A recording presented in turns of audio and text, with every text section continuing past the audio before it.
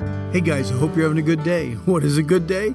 A good day is when it starts and ends spending time with our wonderful Lord. We continue studying the life of Joseph, meditating on the phrase God meant it for good. And today's study is Joseph does time in prison. We're in Genesis 39 all the way through Genesis 40.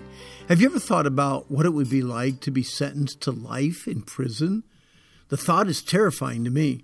I mean, modern prisons are bad enough today, but they pale in comparison with the ancient prisons of the 18th century BC. Joseph described his prison as a ward or a dungeon.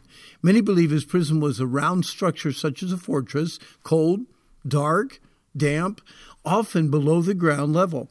We can only speculate what Joseph's prison experience was like. Meditate with me on the words used in Scripture that give us a glimpse of Joseph's years incarcerated. Incarcerated, get this, for something he never did. Here's the words the Bible uses: prison, king's prisoners, bound, keeper of the prison, Pharaoh was angry, house of the captain of the guard, chief executioner, confined, sad, bring me out of this house, dungeon, forgotten, 2 full years, in ward. Out of the dungeon, he shaved himself, changed his raiment. Wow, just thinking about the impact of each one of those words, it must have been tough. The sadness and loneliness of prison life is almost indescribable with words. Anxiety, depression, suicidal thoughts, fear, despair, hopelessness, dejection. Actually, it reminds me of a little of the agony of eternal hell, the horrible home of no hope. Although it seems as if Joseph was being punished for doing right, God in his sovereign plan used 13 difficult years to prepare Joseph for 80 years of service. Even though we do not like to admit it at the time, God knows what he's doing all the time. Humanly speaking, Joseph was a prime candidate for bitterness, hatred, forsaken, forgotten. Many feel like they are in a type of, solitary confinement from their friends and family because of misunderstanding or mistreatment, abuse, or neglect. Have you ever felt like screaming in your heart, "Nobody cares, so why should I?" I don't know if Joseph struggled with loneliness, anger, or bitterness, or simply accepted his difficult situation with the confidence that the dreams sent to him by Jehovah God would someday come true. I do know that Joseph's response to his dungeon experience was an excellent display of the presence of God and the grace of God. Think about it. Joseph's response to the prison guard was submission. His response to the prisoners was compassion. His response to his unfair imprisonment was patient endurance.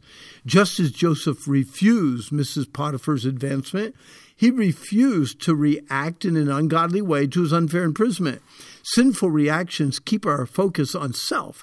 Godly responses remind us that God is with us, just like he was with Joseph.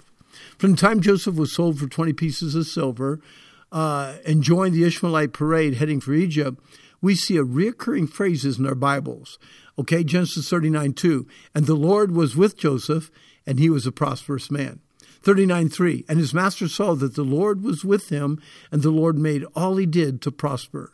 Genesis 39:21, but the Lord was with Joseph, and showed him mercy, and gave him great favor.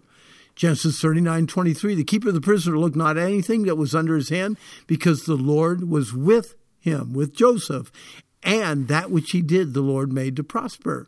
Chapter 41, verse 38, Pharaoh said to his servants, "Can we find such a one as this, a man in whom the Spirit of God is?" And Genesis 41:39, Pharaoh said unto Joseph, "For as much as God has showed thee all of this, there is none so discreet and wise as you are." What a wonderful correlation between the Lord's presence and Joseph's prosperity.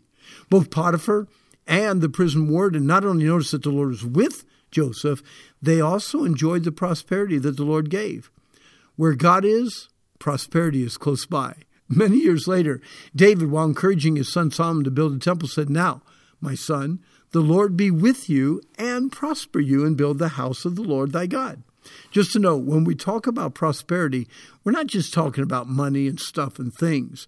There is a spiritual prosperity which is as simple as daily walking and living according to God's truth.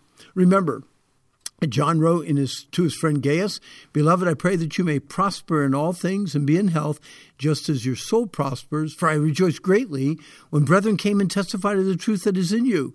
Just as you walk in the truth, I have no greater joy than to hear that my children walk in truth." So, what about today? Is there still a direct correlation between the Lord's presence and prosperity? You see, all believers have the precious joy of God's Holy Spirit dwelling in our hearts to comfort us, to convict us, and convince us of God's wonderful truth. That brings us to another clear correlation. Today, there's another direct correlation between prosperity and meditation on God's Word. Get this. Joshua and David both chime in on this one. "This book of the law shall not depart out of your mouth, but thou shalt meditate therein day and night, that you might observe to do according to all that's written therein. For then shalt thou make thy way prosperous, and then you'll have good success." That's Joshua 1:8. And then Psalm 1, 2, and 3. "But his delight is in the law of the Lord." Got that? "And in his law doth he meditate day and night. He shall be like a tree planted by the rivers of water, that brings forth his fruit in his season. His leaf shall not wither, and whatsoever he doeth shall," remember, "prosper." Yeah, God's presence in our prosperity. God was with Joseph and made him to prosper. God promises that prosperity is a direct result of meditating on God's Word. A prison can become a palace when God is there with you. A palace can become a prison when God is not welcome. Hey, sorry it took so long today, but today's the day the Lord made. Let's rejoice, let's be glad in it, and I hope that you have a really, really good day.